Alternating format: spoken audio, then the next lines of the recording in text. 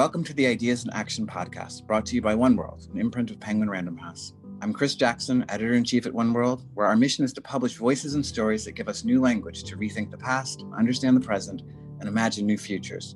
From Ibram Kendi to Carla Cornejo Villavicencio, Ta-Nehisi Coates to Alicia Garza, Kathy Park Hong to Brian Stevenson, and Kali Fajardo Anstine, our authors' work and their lives are dedicated to telling stories and exploring ideas that help us reframe our understanding of the most critical issues in our world and in ourselves. Join me and the One World team each week as we explore the challenges facing our society and share ideas and perspectives from our authors to help us truly see the world we're in and imagine the one to come.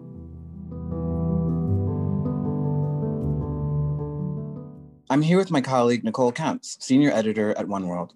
Hey, Nicole. Hey, CJ. It's good to be here. Good to have you here. Today, we're talking about activism and organizing and movements for social change. Specifically, we're going to try to answer the question, how does a moment of injustice evolve into a movement that changes our politics, our language, and our sense of what's possible? This is a huge topic to tackle. So for this episode, we're going to focus on one of the signature inflection points in the recent history of American and really global activism, the Black Lives Matter movement.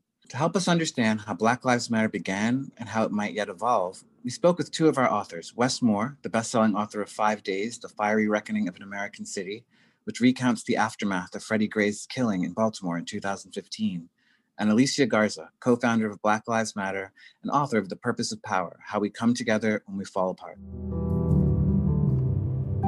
Wes Moore is the best-selling author of The Other Wes Moore and the CEO of the Robin Hood Foundation. But if you asked Wes, the most important thing about him probably is that he's a son of Baltimore. After the Freddie Gray police killing happened in 2015 and the city responded with a 5-day uprising, Wes went back to his hometown to talk to people at every strata of the city to reconstruct what happened over those 5 days and what happened in the years before that led to it, to try to understand what made that moment different. Here's what Wes had to say. This story not only serves as a bit of a precursor and a bit of a warning that people did not take heed to, it's very much reliving history when we saw how this thing continued to unfold. The story of Freddie Gray, and just to add context to, if anyone is wondering about the story of Freddie Gray and or what exactly happened at that moment, this is a 25-year-old young man who did the crime of making eye contact with police. That's why he was chased, because he made eye contact. He ran, he was caught and arrested, and an hour after he was arrested, he was in a coma. A week after he was placed in a coma, he died. And this led to weeks of protests that took place in Baltimore, all peaceful protests and people demanding transparency and justice and accountability. Actually, the evening of when he was laid to rest was when you really saw the Baltimore uprising. That evening, the National Guard was called in, the military forces came in. In many ways, Freddie was more of a larger spark that set something off, but that was very known and common to many people in Baltimore. Because the reality is, if you just look at the 2 years before Freddie Gray, in Baltimore alone, there was Anthony Anderson, there was Chris Brown, there was Tyrone West. In fact, one of the people who I profile inside of the book is Tyrone West's sister, who every single Wednesday, she holds something called West Wednesday, and where she goes out and she protests the fact that there has been no accountability, no police accountability for the murder of her brother.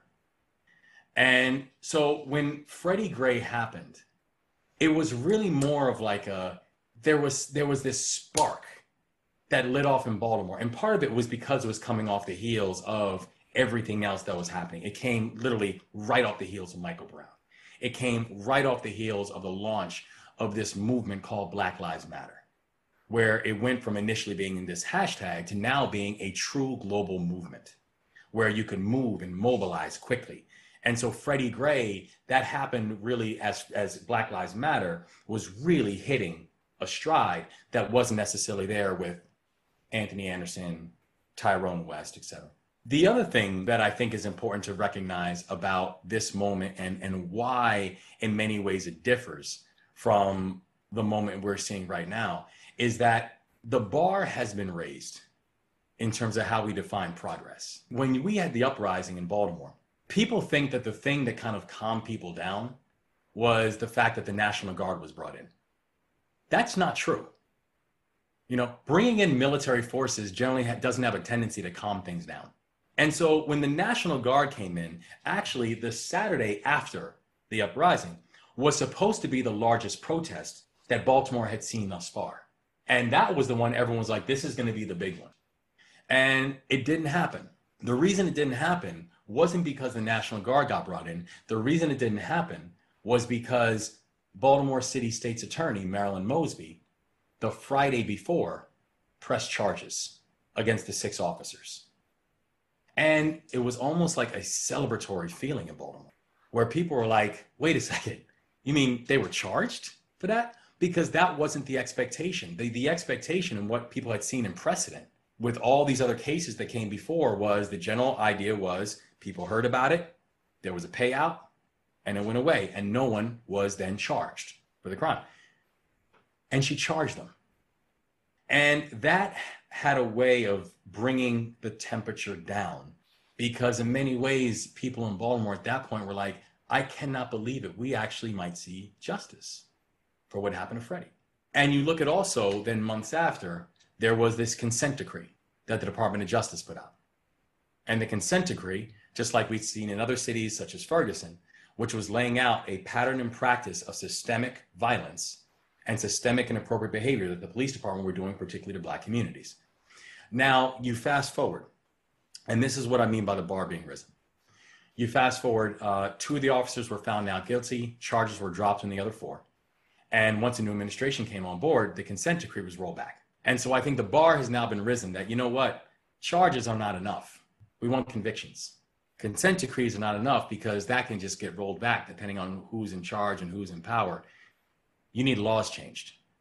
You need structural change. And so that's where I think that you see how the difference between what happened and also where the case of Freddie Gray in Baltimore really was an important and serves as an important example and model for how people are looking at what's taking place right now.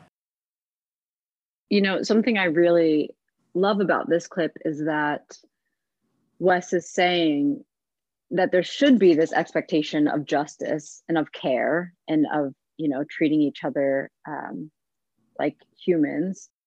But I just am not sure if I believe that we as a country feel that charges aren't enough, you know, that we deserve convictions. I mean, I'm thinking about George Floyd and Breonna Taylor, and I'm curious if you believe that the bar has really been lifted, you know, if you think as a country we're truly ready for structural changes. Right. And I think that's one of the really interesting things about the way Wes was talking about this and thinking about Freddie Gray in retrospect, because he didn't just talk about Freddie Gray as a launch event, you know, for Black Lives Matter and for protest and for rethinking the criminal justice system. He showed that it was already part of a long-standing pattern of police killings that had been happening in Baltimore, which I think is so important to realize, because sometimes people say, well, this one thing happened, like, why is the world like coming to an end? Because one thing happened, one police officer killed one person. Why are people protesting all over the world? But that's not it. Of course, it's like a culmination of events that have happened over many years and people who've been out there protesting those events alone for many years. And then finally the world starts to observe and collects around it. I think it's an interesting question, whether or not that makes a difference, whether or not that has raised the bar in this country. Black Lives Matter has been around as a, you know, sort of organized movement for, you know, 5 or 6 years now. And do you think that the response to, say, Freddie Gray is different than the response to George Floyd?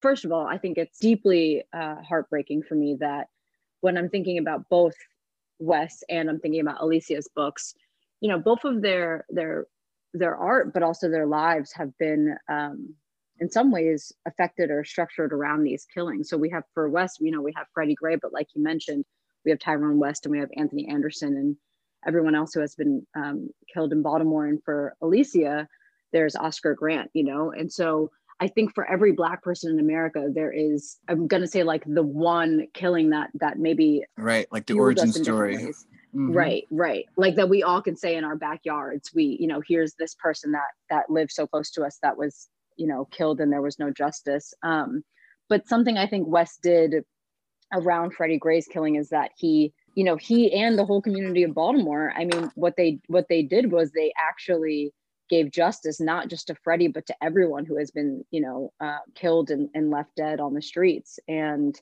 I think that does feel different than what happened in other cases where one person became a national icon, where maybe with Freddie Gray, everyone who has been affected in Baltimore, a light was shined on them. Yeah. And I think the thing that's kind of exciting is, you know, I go back to my own like kind of personal history around that. I think that's such a great point, which is that for so many Black people in this country, there is the moment that is their kind of initiation into this, you know, which is this moment when you're, you know, kind of scales fall from your eyes and you realize that the people who, you know, you've been told are there to protect you are, you know, might kill you and might get away with it. And for me, it was back in the 80s, you know, when I was a kid, let's say. And there were a series of killings, you know, that happened. Al Sharpton, this is when he first sort of emerged onto the scene protesting. And Al Sharpton was considered to be a very marginal figure in America. And the protest happened in a very localized way. And then you skip ahead to what happened with Black Lives Matter with like a Freddie Gray situation where the entire city takes note.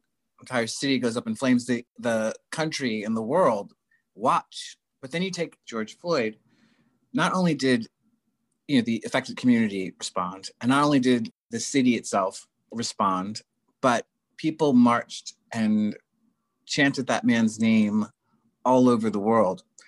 And I think this kind of is part of, I think, the interesting question at the heart of this, which is the movement certainly grew. The movement on the streets grew. The protests have grown. The question is, will the outcomes be different? Right. And I think that remains, interestingly, an open question. And I think that's kind of what Wes was going at. But I think one of the things that we've identified is that we need outcomes that go beyond recognition or even one person's situation being resolved in some way. But we need outcomes that change things structurally. Right. And we need outcomes that don't just rely on the community to take care of itself. I mean, I think that's something that's interesting with Baltimore, because I didn't grow up there, but my dad's from there. Most of my family is there. So I grew up, you know, in this community that I feel was told in many ways, you know, that we take care of our own, that we take care of ourselves, and that if something happens to us, you know, of course we all go out and we march on the streets. But then what happens, you know, months later, like when we're thinking of like community centers, when we're thinking about community activists and organizers, and we're thinking of, you know, systematic problems and things that need to be changed. What I hope is that we don't just notice that the community takes care of itself, but that we actually, as global citizens, you know, feel the responsibility to also help those communities. Yeah, I think that's such a good point.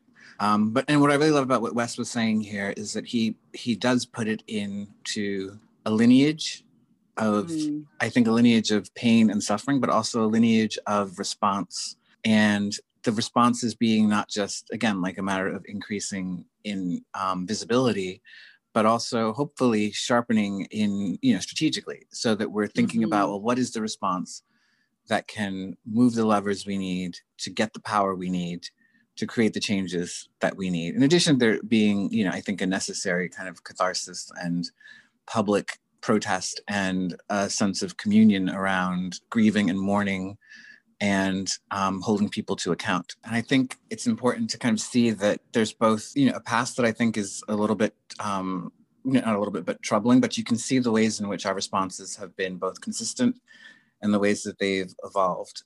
And now we'll hear from Alicia Garza about her own journey into racial and social justice movements and the origins of Black Lives Matter. It's really when I was in college, though, to be frank, that I got politicized around racial justice. And, you know, at that time, in the late 1990s, early 2000s, there was a lot happening in terms of the aftermath of uprisings that had shaped our entire country. You know, we all watched as Rodney King was brutally beaten on video cameras, which were not actually popular at that time. And then, of course, if you fast forward to Oscar Grant in my community, which was just a few blocks from my home. And I remember coming home after a New Year's celebration and turning on the television after midnight and seeing that just 3 blocks from my house, Oscar Grant had been shot in front of a train full of observers. And it just so happened that a young person who was interning at an organization that I worked at was one of the people who caught the entire thing on camera, and it actually became a part of the movie Fruitvale Station. And so, there are these inflection points where we start to understand that our lives are bigger than us, but we also understand that our lives are being shaped by people other than us. And we have an opportunity to decide if we think that that's right, if we think that that's fair, if we think that the ways that our lives are being shaped lead us towards wellness and dignity, humanity and wholeness, or whether the way that our lives are being shaped are leading us towards punishment and criminalization and injustice. And at each one of those inflection points, we get to make a choice about who we're going to be. So that was Alicia Garza. Maybe most of you know who Alicia is. If you're not, you probably should. She's one of the most important activist political organizers in the world today. The founder of Black Lives Matter, the person who first put the phrase Black Lives Matter out into the world. And again, I think we've seen something really interesting that's happened over the last year. Alicia's been doing this work for decades. But in the last year, we've seen these words that she put out in a Facebook post in 2014 on the lips of literally millions of people around the world in what became the largest movement in modern history, which was the Black Lives Matter movement and the responses and the protests across the world. And Alicia, the beauty of, I think, her own vision about what activism is that it's so holistic. It's really about not just the issues that we're trying to change, but the people we want to be and the relationships we want to have, and how all of those things work together to create the world that she describes, the world that we deserve. And what do you think about that idea of like the world that we deserve is the world that we're working for? Well, I love that even in, 2014, when she was saying Black Lives Matter, what Alicia does is she never questions our humanity. She always demands it. In the way that she lives her life, she gives us a lot of space to think through, not just how our lives can be more just or more equitable, which is of course important, but she gives us the space to think, how can we be more tender towards one another? How can we be full of more joy? How can we be more loving? I think something that's interesting about her demanding, our humanity instead of questioning it is the phrase Black Lives Matter is something that first started in the community as a real celebration of our existence and of our history and of our future. Black Lives Matter is really in a lot of ways of saying Black futures matter.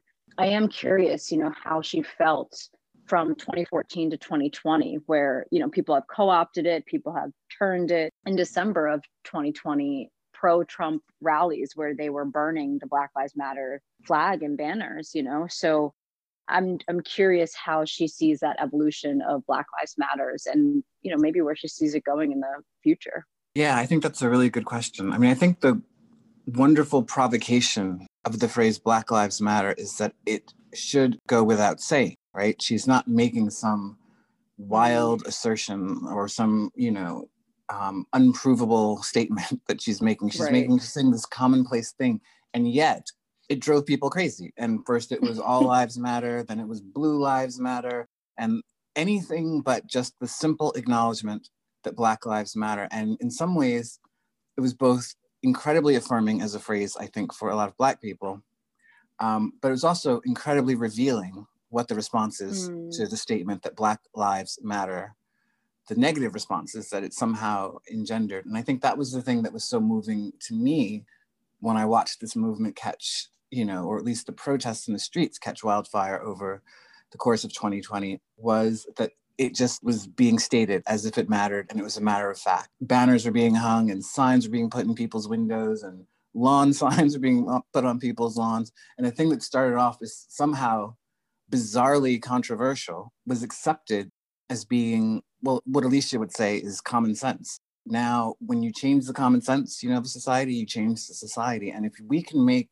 the value of Black Lives Matter to us as a society where it becomes common sense, and we can start to base our policies and our politics with that simple common sense premise that Black Lives Matter, it can be transformative, which is why I think you see so much violent counter reaction to it. Even now, as you said, in Washington, D.C., people were ripping and burning because changing that common sense can change the country.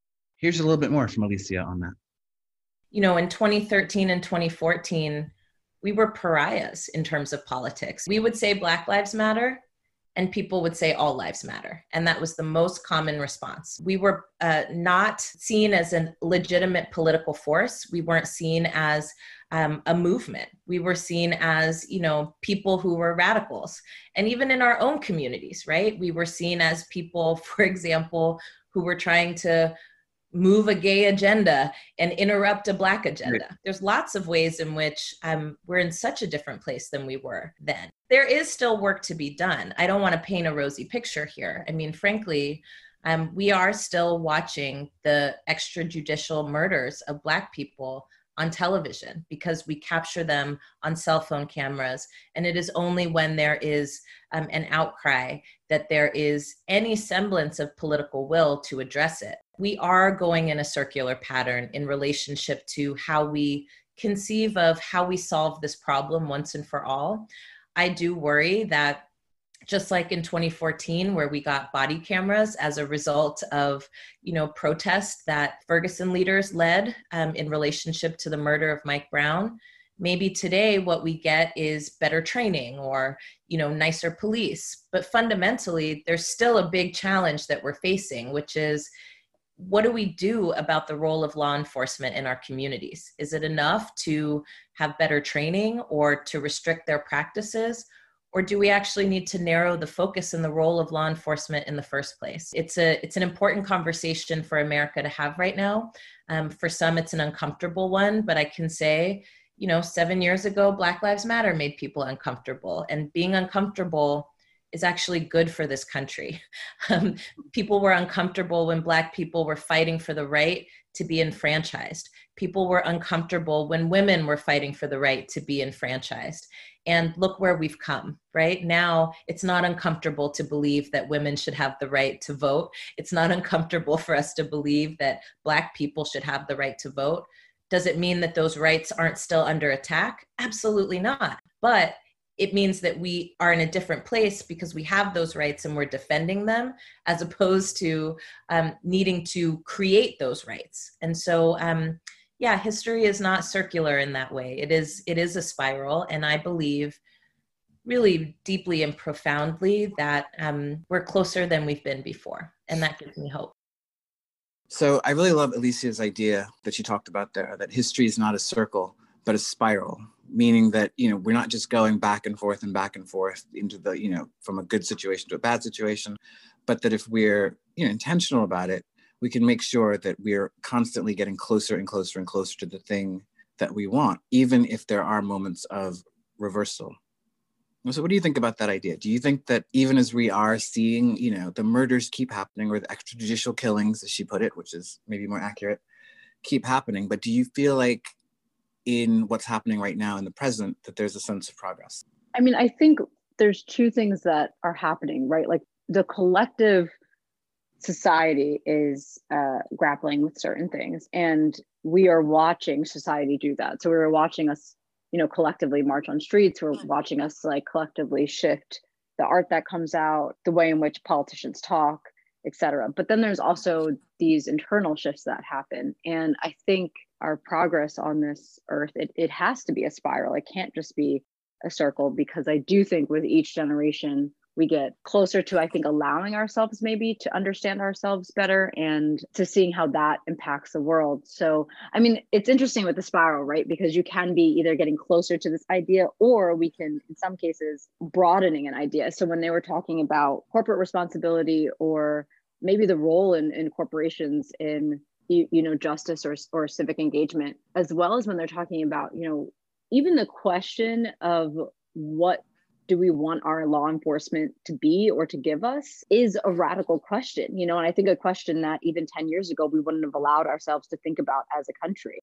I think that's one of the interesting things too about what Alicia was saying, which is that, the job of an activist is not necessarily the same as the job of a politician. And it can happen over a period of time, that it can start off as something that feels like it's on the margin. But eventually, through the work of activists, the marginal idea gets to the center.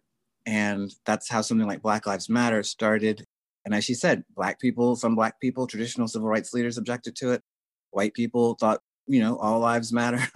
But through persistence, the radical idea moved to the center. And I think that's one of the most encouraging things about, any kind of discussion of activism is you realize how much activism has already accomplished. At the same time, I remember a couple of years ago, Nicole, you and I went down to see Bryan Stevens's Memorial to Peace and Justice. And there's a phrase emblazoned in the memorial, which is, the arc of history bends toward justice, which is something that Bryan says all the time. Another one of our authors, Ta-Nehisi Coates, always says, no, it doesn't. Like, there's no reason that history is bending anywhere. History is chaos. We don't know where it's going.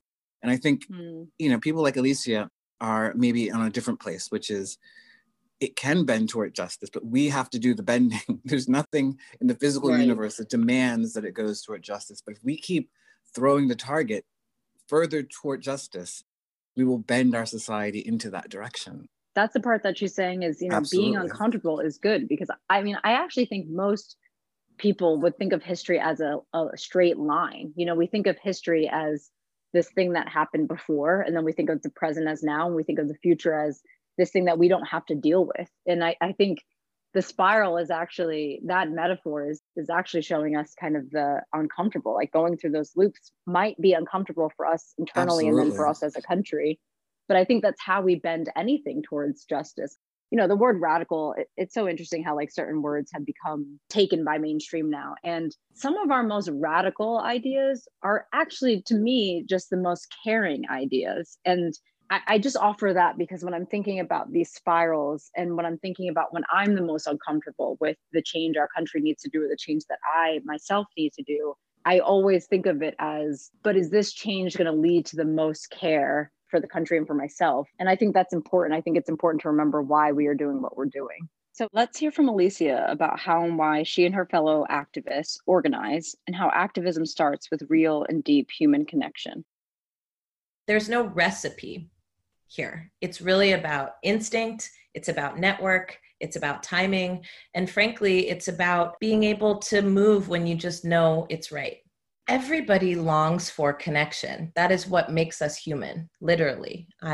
We can't live in isolation. And in fact, when we put people in isolation, you actually see folks deteriorate. When you hear stories of people who are in solitary confinement, they tell you that literally they start to deteriorate because we as human beings depend on connection to survive. It is how we read the world. It's how we read one another. And making sense of this moment, organizing is fundamentally rooted in connection. And when I was being trained as an organizer, I was always told that organizing wasn't about getting somebody to get involved in your campaign. It wasn't about, getting somebody to use your slogan.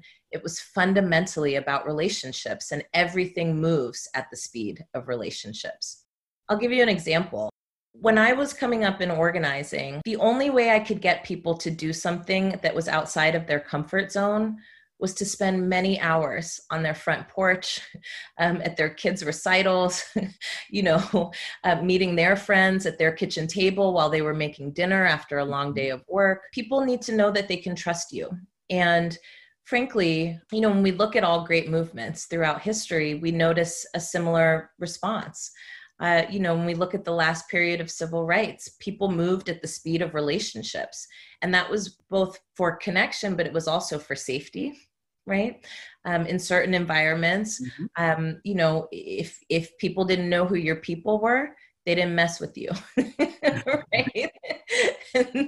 And I can tell you my Southern relatives are still the same way. Folk are like, yeah, but who are your people? Like, where do you come from, right? And it's a way for us to make sense of who you are, but also what your motives are. And I think moving into this moment, I think you saw people rush out of their homes in the midst of a global pandemic, because being isolated in your house while you're watching on television somebody who looks like you being brutally murdered, while the officer looks into the camera while he's doing it, it makes you feel so incredibly alone and fearful and hopeless. And so why people pour into the streets is to be connected to the energy of other people who are sharing a similar experience.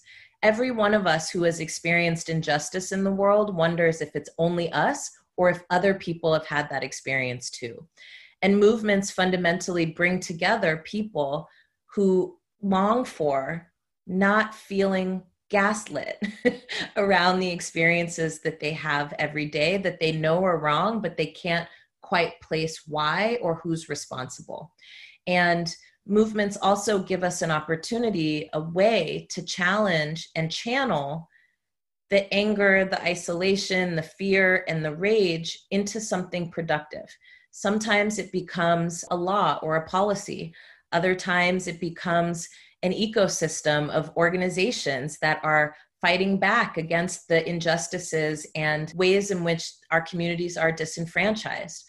So when you look at, organizations like the Movement for Black Lives, you'll see, right, that this is a beautiful, rich ecosystem of Black organizations that are working together and independently to impact the lives of Black people. And in that coalition, we suddenly, again, feel less alone, less helpless, and we feel more powerful. When we feel powerful, we take risks that we wouldn't necessarily take alone. But the very nucleus of being able to go from, why is this happening to me, to I'm willing to be somebody who changes it, fundamentally requires connection and relationships. I love what Alicia offers, that there's no recipe for how we should be the quote unquote perfect activists or organizers or, citizens to one another. But one of the things I'm hoping for and thinking about for our future is, I hope we begin to ask what people need, or I hope that we ask them, how do they want to be cared for? And if they can't answer that question, I hope we give them the space to discover what they need. I think too often we go into communities and we tell them, how something should be. I think that's the American way. And I hope what's going on with Black Lives Matters right now and with this turn of the presidency, I hope that we begin to, take some of the ego out of it. Someone once told me, if you're the kind of person that is the first person to talk in a room, I hope that we learn how to sit back and listen. Yeah, Alicia said something really wonderful, I think, in that same conversation about like what it means to be an ally or to be someone who's like working in a movement, is to say to the other people in the movement, I see you, and I see what you need, and you see me, and you see what I need, and we're going to work together to get there, even if there are other things, where we have differences or whatever. And I think so much of what hampers our politics is an inability to see each other, to really see each other, which is why Alicia talking about, movements moving at the speed of relationship, I think is such a great way to think about the future, like as a path forward. Like, can we see each other? Can we take the time to see each other instead of being like yoked to our own particular hobby horse or being overly judgmental about people using, language that's maybe different from our language because they've been educated in a different way than we've been educated. Her thing was always like, how do we move toward like seeing each other's humanity? And if we can see each other's humanity, we're going to find out that we actually probably want a lot of the same things. And it just takes that act of sight, and it takes that sense of relationship and not thinking that politics is something you can do at some huge remove from actual people, because politics ultimately is about our collective needs and our collective action. And that means we have to collect. And I think that's a beautiful way to see, that's certainly part of Alicia's origin story as an activist. I think that was the whole idea of Black Lives Matter, was this, in fact, in that first Facebook post, she said, Black people, I see you. And I think it's the same thing across the board with our politics. And I think that's something that Alicia has modeled. And I think it's a way, for me, like, where there's so much despair about all the polarization that's going on right now in our politics. And I think that the way forward is just, it sounds a little naive in a way, but I think it's actually proven to be true again and again and again, is, making space for each other and really seeing each other. One of our authors, Ta-Nehisi Coates, he said something that really liberated me. He said, once you figure out that our time on this earth, we're only going to move the needle, an inch forward. We can't make these systematic changes in these grand ways because there's so much work that needs to be done. But actually that notion actually frees us so much more to focus on what we can achieve and how we can achieve it in long-standing ways. And I don't think it's a simplistic viewpoint of just wanting to feel connection and to wanting to build these relationships, because as you said, that's how something withstands. Maybe that's how the spiral actually moves forward, is Yeah. when we we know one another. Yeah, I think that's true. I would love to end with, along these lines of our thinking about our future and thinking about why we do what we do. I would love to end with something that Wes Moore said. I want my children to know the greatness that they come from. I want them to know their own history.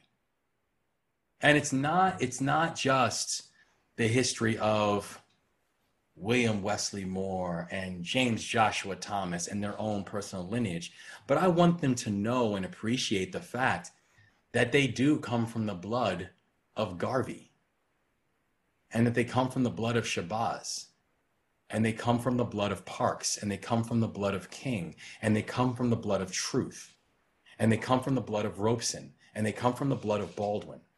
I want them to know that, because also I feel like one of the most powerful things that we can do for our children, and frankly, one of the most powerful things that we can do for all children, is to help them to understand the power of Blackness, the history of Blackness.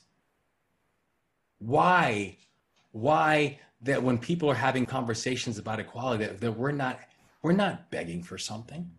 This is just a simple acknowledgement of not just our humanity, but the simple acknowledgement of our contribution. Thank you for listening to the Ideas in Action podcast by One World. For more information on the authors and books discussed in this episode, please follow @OneWorldBooks on Instagram or visit oneworldlit.com. And if you've enjoyed what you've heard, go ahead and leave us a review on Apple Podcasts, Spotify, or your listening platform of choice. This podcast has been produced by Pat Stengo and Stephanie Bowen and edited by Clayton Gumbert. I'm Chris Jackson, and until next time, this is Ideas in Action.